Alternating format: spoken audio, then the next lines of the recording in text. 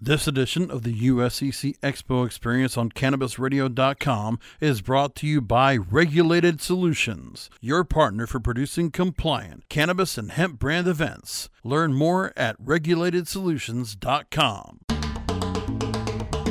CannabisRadio.com proudly presents the USCC Expo Experience, featuring one-on-one interviews with speakers, exhibitors, and attendees from the United States Cannabis Conference and Expo.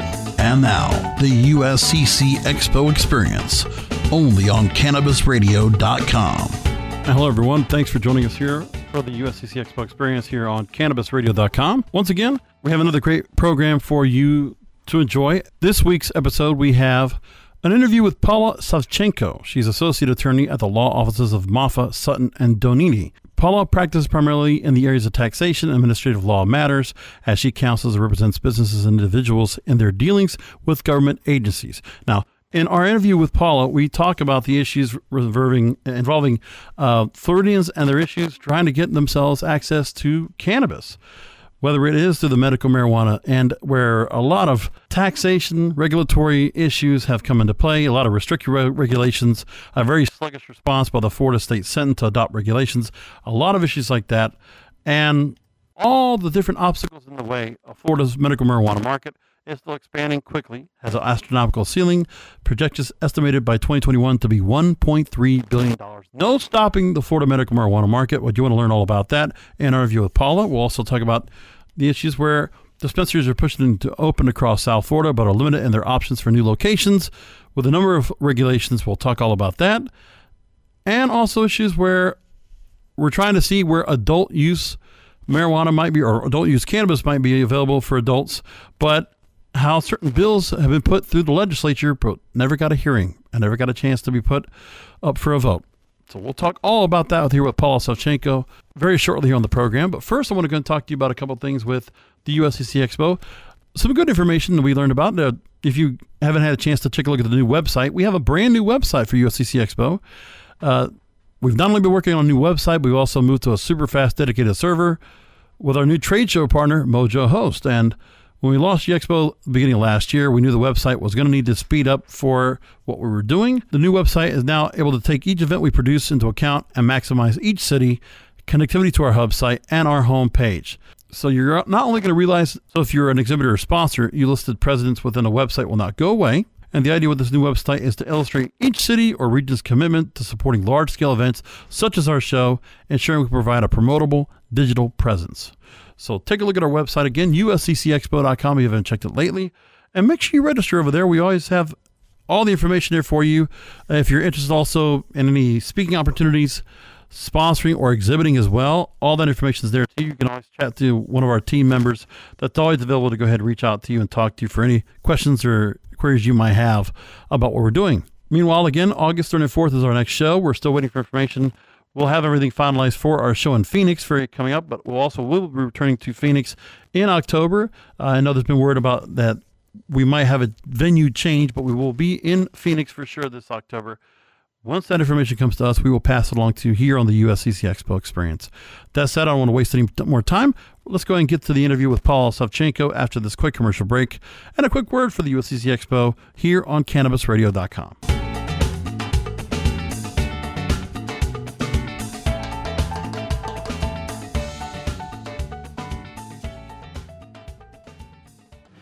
The National Cannabis Industry Association's 6th Annual Cannabis Business Summit and Expo returns to San Jose, California's McInerney Convention Center July 22nd through the 24th. Register today at CannabisBusinessSummit.com and take part in the most influential, award-winning cannabis conference and trade show hosted by the cannabis industry's only national trade association. NCIA's Cannabis Business Summit and Expo offers attendees 3 days of engagement and interactive programs. Arrive early so you can participate in our pre-conference workshops and off-site tours. Join hundreds upon hundreds of exhibitors and thousands upon thousands of attendees at NCIA's 6th Annual Cannabis Business Summit and Expo, July 22nd to the 24th in San Jose, California. Register today at CannabisBusinessSummit.com. That's CannabisBusinessSummit.com. Now available for pre-order through crowdfunding for just $14 plus $10 shipping. Pouches, premium mixing and rolling pouches, allow you to carry and prepare your herbs for consumption with discretion and ease. These stylish pouches are handcrafted using strong zips, long-wearing buffalo leather outside, and smooth sheepskin inside. A portion of proceeds go to fund vital medical research into cannabis for ADHD. See a demo and get yours now on Indiegogo or pouches.com. That's POUCHZ.com.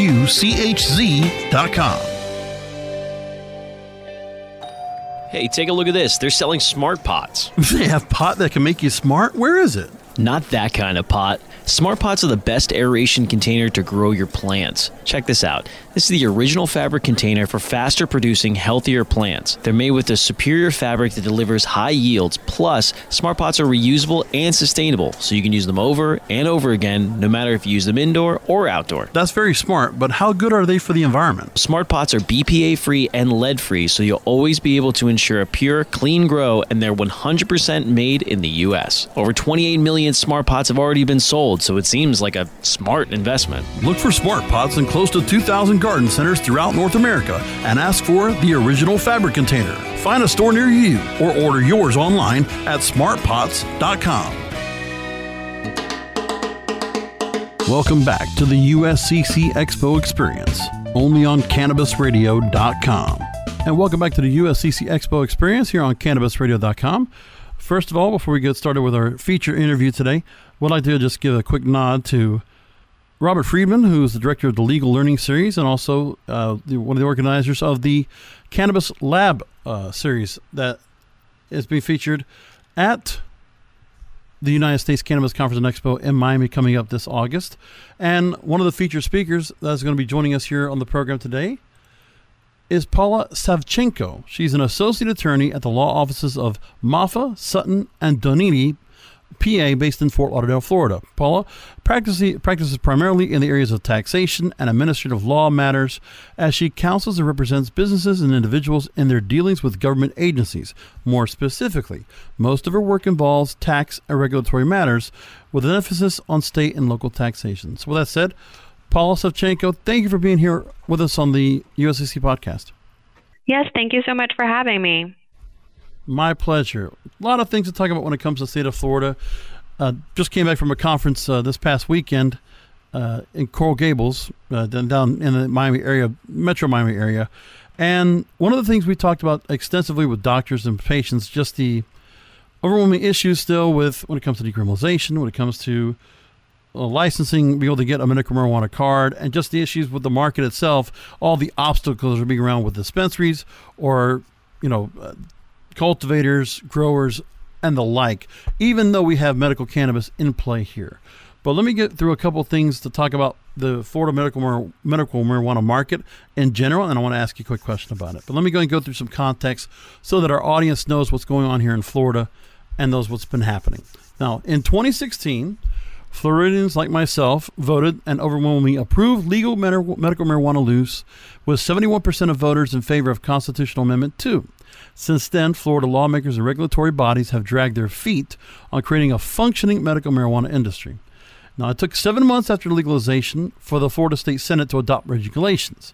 Many advocates and patients were frustrated by the sluggish response and the restrictive regulations. Their primary concerns were the ban on smoking flowers and the requirement for vertically integrated cannabis companies, coupled with a cap on the number of dispensaries. Now, Forbes.com explains in an article, quote, in spite of this, Florida's medical marijuana market is expanding quickly and has an astronomical ceiling, with projections estimating at $1.3 billion in sales by 2021. And as we start this year, 2019, the number of active medical marijuana patients grew to over 168,000 patients, making it easily one of the biggest medical marijuana markets in the country. Now, Governor Ron DeSantis said at a press conference this past January, quote, what the Florida legislature has done to implement the people's will has not been done in accordance with what the amendment envisioned. Whether the patients, have to smoke it or not, who am I to judge that? I want people to be able to have their suffering relieved. I don't think this law is up to snuff. So, Paula, my question to you to start off is, how do you view all these business legislative obstacles? How difficult has Tallahassee made the cannabis industry and their move forward? How hard have they made it? Oh, very difficult, very difficult. Everybody that's involved in the industry will probably agree with that. And understandably so from some perspectives, because we are a new state on this side. Everybody's got to get, you got to walk before you can run. Right. And they wanted to start it off with the limited license cap of 5 licenses. And that was for multiple reasons. One of them being because it would be such a heavy burden on Department of Health, the agency that administers the application process, to go ahead and vet all of those applicants and bring on those licenses, because there is also a 2-year approval process.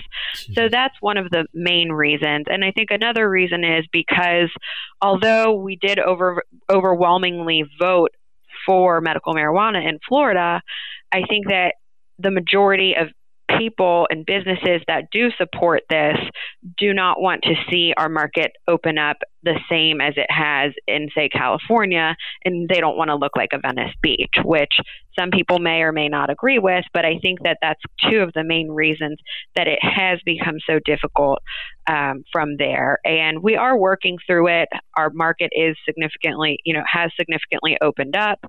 We had 14 licenses on board up until this week, actually. We just had an additional 8 licenses open up, making that 22.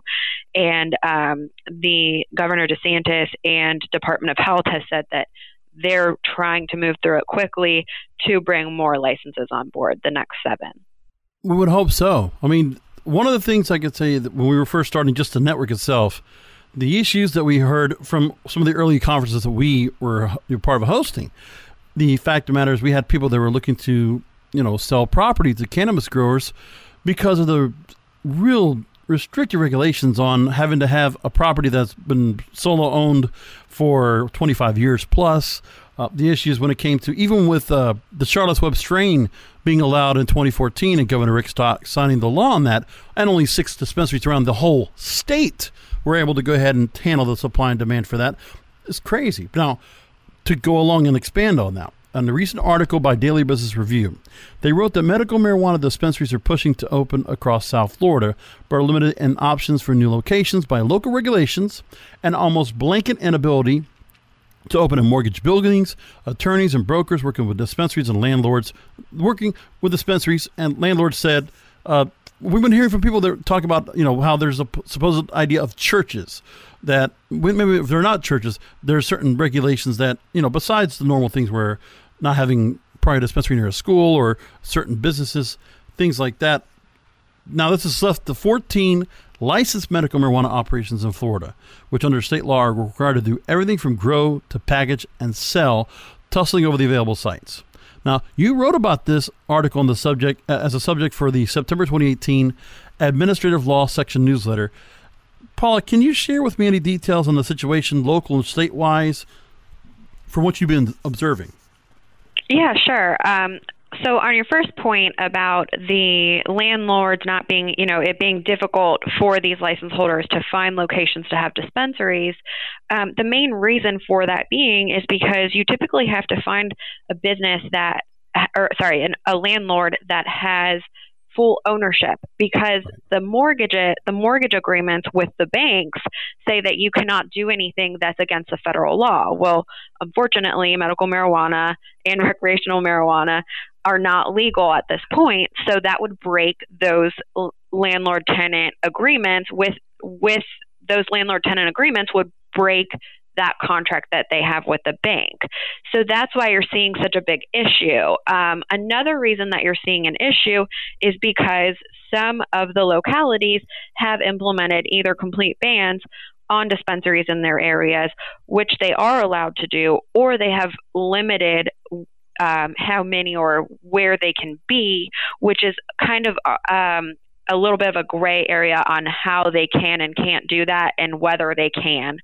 So they do have the localities do have some power written into the Florida law 381-986, instructing them that they can go ahead and either ban medical marijuana dispensaries, or they can allow them in, but they're required to treat them and regulate them the same through ordinances as they do pharmacies. So some localities are doing that. Some are kind of taking advantage of it, and we, soon we'll move through that. And we have been. Also, as far as the, I think that you were talking about a little bit about the administrative court challenges. We've also been seeing, a lot of administrative court challenges, and I would say about half of the current license holders, maybe even more, have gotten their licenses through administrative court challenging a denial of a license or challenging a rule, and they've came out on the other end either through a settlement agreement or from an administrative law judge instructing Department of Health to go ahead and grant a license award. So we did just see 8 new licenses come on board through settlement through the governor's office this week also. That's fantastic. Well, at least there's some move along. But now one thing I was really surprised by, now we know from the 2016 election, we saw that medical marijuana overwhelmingly, even if it was going to be adult use, it would have passed this law. It actually would have passed the ballot. For whatever reason, it didn't happen or actually it was 2018. But now, this session of the 2019 Florida legislature, they actually had 2 bills. The House had Bill 1117. Companion bill was from the Senate was Bill 1780.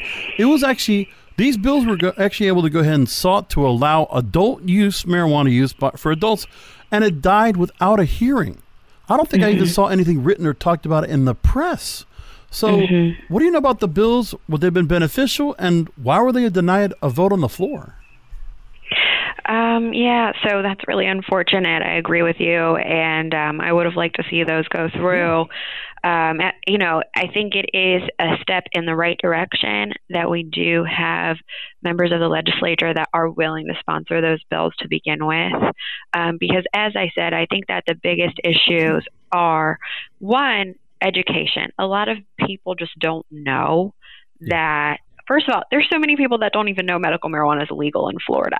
Right. Second of all, everybody has this kind of misconception in their mind of, oh my God, I don't want to have a dispensary on every corner of every corner of my city. I don't want to have a Venice Beach. And that's kind of the misconception. And it's unfortunate because when you walk into these dispensaries, you see that they're legitimate businesses, that they don't have flashing signs all around. They actually can't even have flashing signs because of the law. I think with more education and once more people understand that we do have regulations in place to make this safe, and we are helping patients, that they will be more on board. And I think that eventually with more and more acceptance, and I think that the 2018 Farm Bill has really helped to move that process along to allow for more acceptance across the board. I think that we'll see more support for that. Right. Let's go ahead and talk about that now. Several bills are circulating in the House and Senate to administer a state hemp program, make the plant an agricultural option for farmers across the state. State would have to submit the plan to the USDA, Department of Agriculture, apply for a primary regulatory authority over the production of hemp. Plan would also include testing procedures, certification methods, inspection plans, corrective actions for farmers who may be in violation. So analysts are saying Florida farmers would benefit economically, the opportunity to plant, process, and sell hemp and hemp-based products. So with these bills, hopefully everything being put in place, with the hemp bill now in place, with the state hemp program being put into place, to have this as another crop. Where do you see hemp farming in Florida coming up? And does the state have the right conditions geologically and legislatively to make this all reality and make a cash crop here? Yes, 100%. I'm very excited that we're now going to have a full-on hemp program in Florida. That's not just the pilot programs that are being administered by the state universities. So under the 2014 Farm Bill, our Congress instructed states to go ahead and pass legislation if they wanted to allow for pilot programs, which means that a business can cultivate hemp if they're doing it under a research program, either with the State Department of Agriculture or the university. Florida chose to the law in Florida basically instructs the university to pick pilot partners to go ahead and cultivate with them. And that's FAMU and UF in Florida. Now we have the 2018 Farm Bill passed that has significantly opened up the market and now has descheduled a hemp from the Controlled Substances Act, which has put it under which has put CBD products under the purview of the FDA, which does require more regulations, but it has significantly opened up the market now. So it's great from a business perspective. In Florida, as you mentioned, we do have several bills that are making their way through, and I'm positive that one of those is going to pass. So we will have 2018 implementing legislation in Florida, which is great.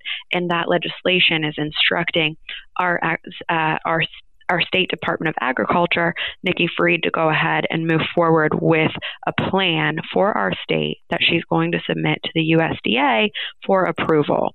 Now, the USDA will not be accepting any plans until they have their own regulations in place, but they are on board. They are moving that quickly, and they said they'll have that in place by fall of 2019.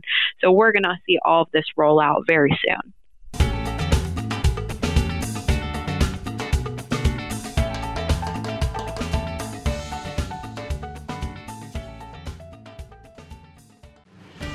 In 2018, the National Cannabis Industry Association saw a 60% increase in congressional co-sponsorship of their priority legislation, the federal legalization of hemp, as well as the election of a new Congress expected to be more cannabis-friendly. NCIA will host our 9th annual Cannabis Industry Lobby Days, May 21st through 23rd in Washington, D.C. Join in, advocate for our industry, and forge a unified front with the industry's most politically engaged leaders. NCIA members from across the country descend on Capitol Hill for our annual Lobby Days event to tell their stories and advocate for federal reforms needed for our industry to reach its full potential. Make your plans now to be at the National Cannabis Industry Association's 9th annual Cannabis Industry Lobby Days in Washington, D.C.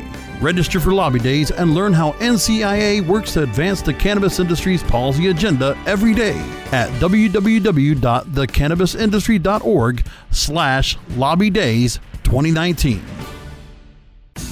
Educate, empower, and engage in the evolution of the cannabis industry. Join thousands of industry professionals on August 3rd and 4th in Miami, Florida for the return of the U.S. Cannabis Conference and Expo inside the Hyatt Regency in downtown Miami. Register before May 1st for an early bird discount of 50% off now at USCCExpo.com. That's USCCExpo.com. Join us for the 2019 U.S. Cannabis Conference and Expo August 3rd and 4th in Miami. Register now at USCCExpo.com.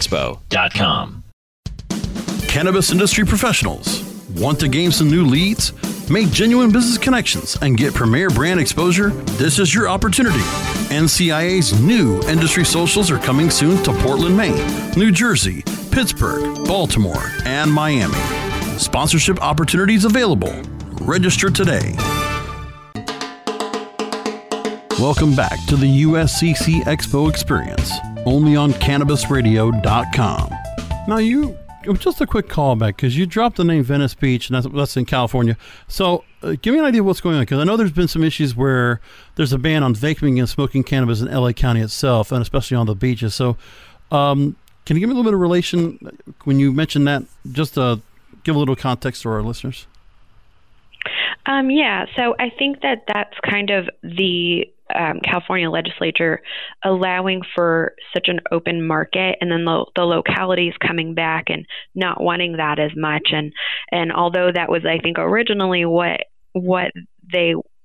California did contemplate, such an open market, they kind of ran before they could walk, which I think Florida is really trying to avoid doing that. And that's why you see so many more regulations in place. So that's kind of what's going on. Now, are there any cities that you think that might follow the same suit? Because there are definitely some cities that are much more progressive, much more, and those are very family-friendly oriented and very residential and very high-end. So I can imagine there's several cities, especially even in South Florida, especially they might have those that are probably going to push back on any kind of legislation that will allow vaping or cannabis use in public. Are there any cities, do you know of right now, say in Broward or Dade County or Palm Beach, that are looking to try to create that effect? I mean, is that something that might be a problem?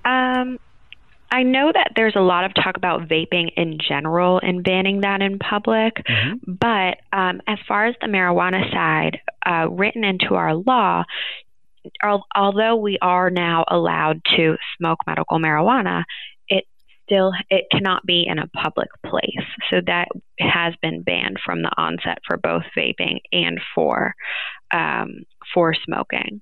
So I think that that's not an issue yet until our legislature opens that up and allows for the use in public places.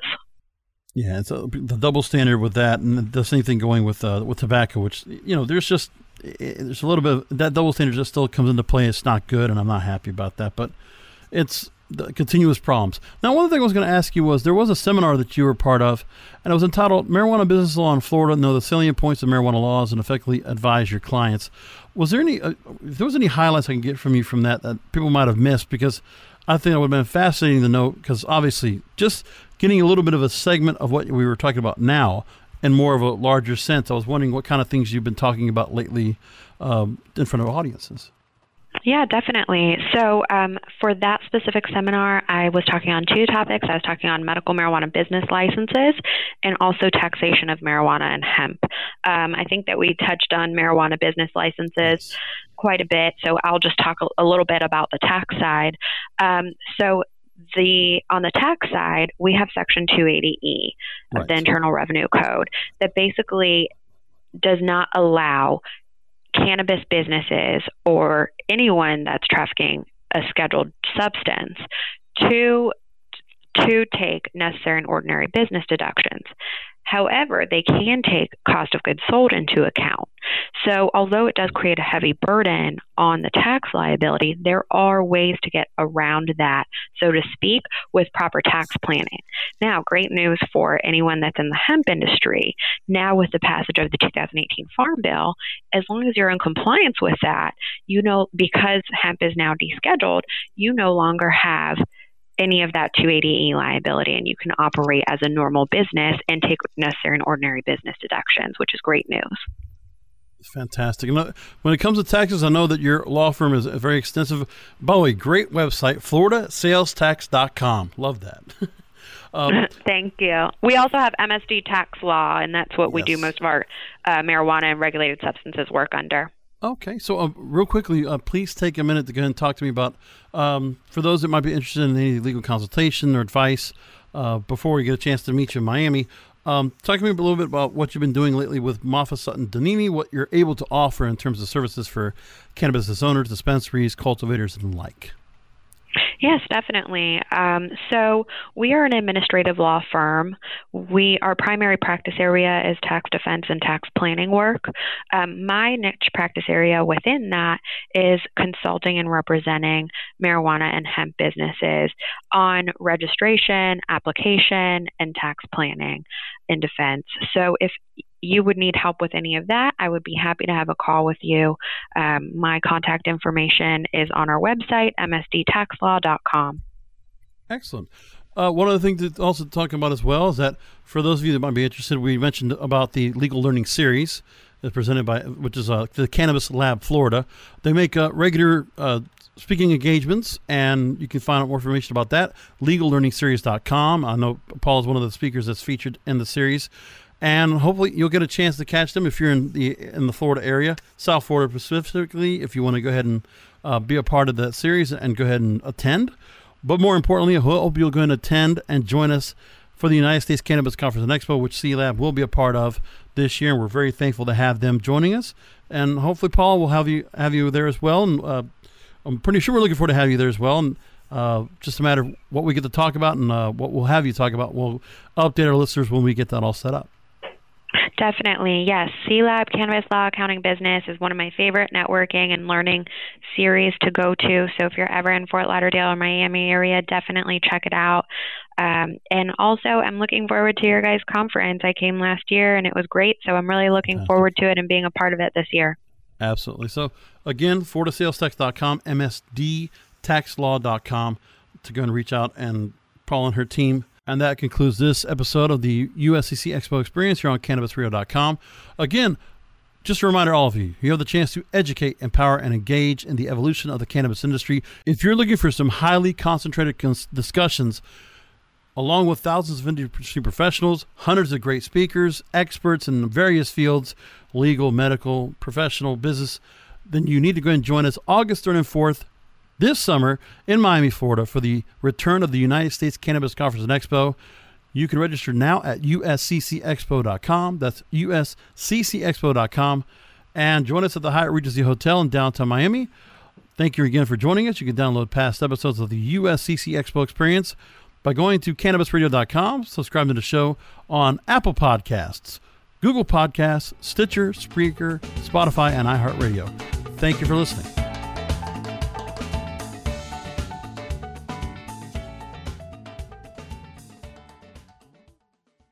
The opinions expressed on this CannabisRadio.com program are those of the guests and hosts and do not necessarily reflect those of the staff and management of CannabisRadio.com. Any rebroadcast or redistribution without proper consent of CannabisRadio.com is prohibited.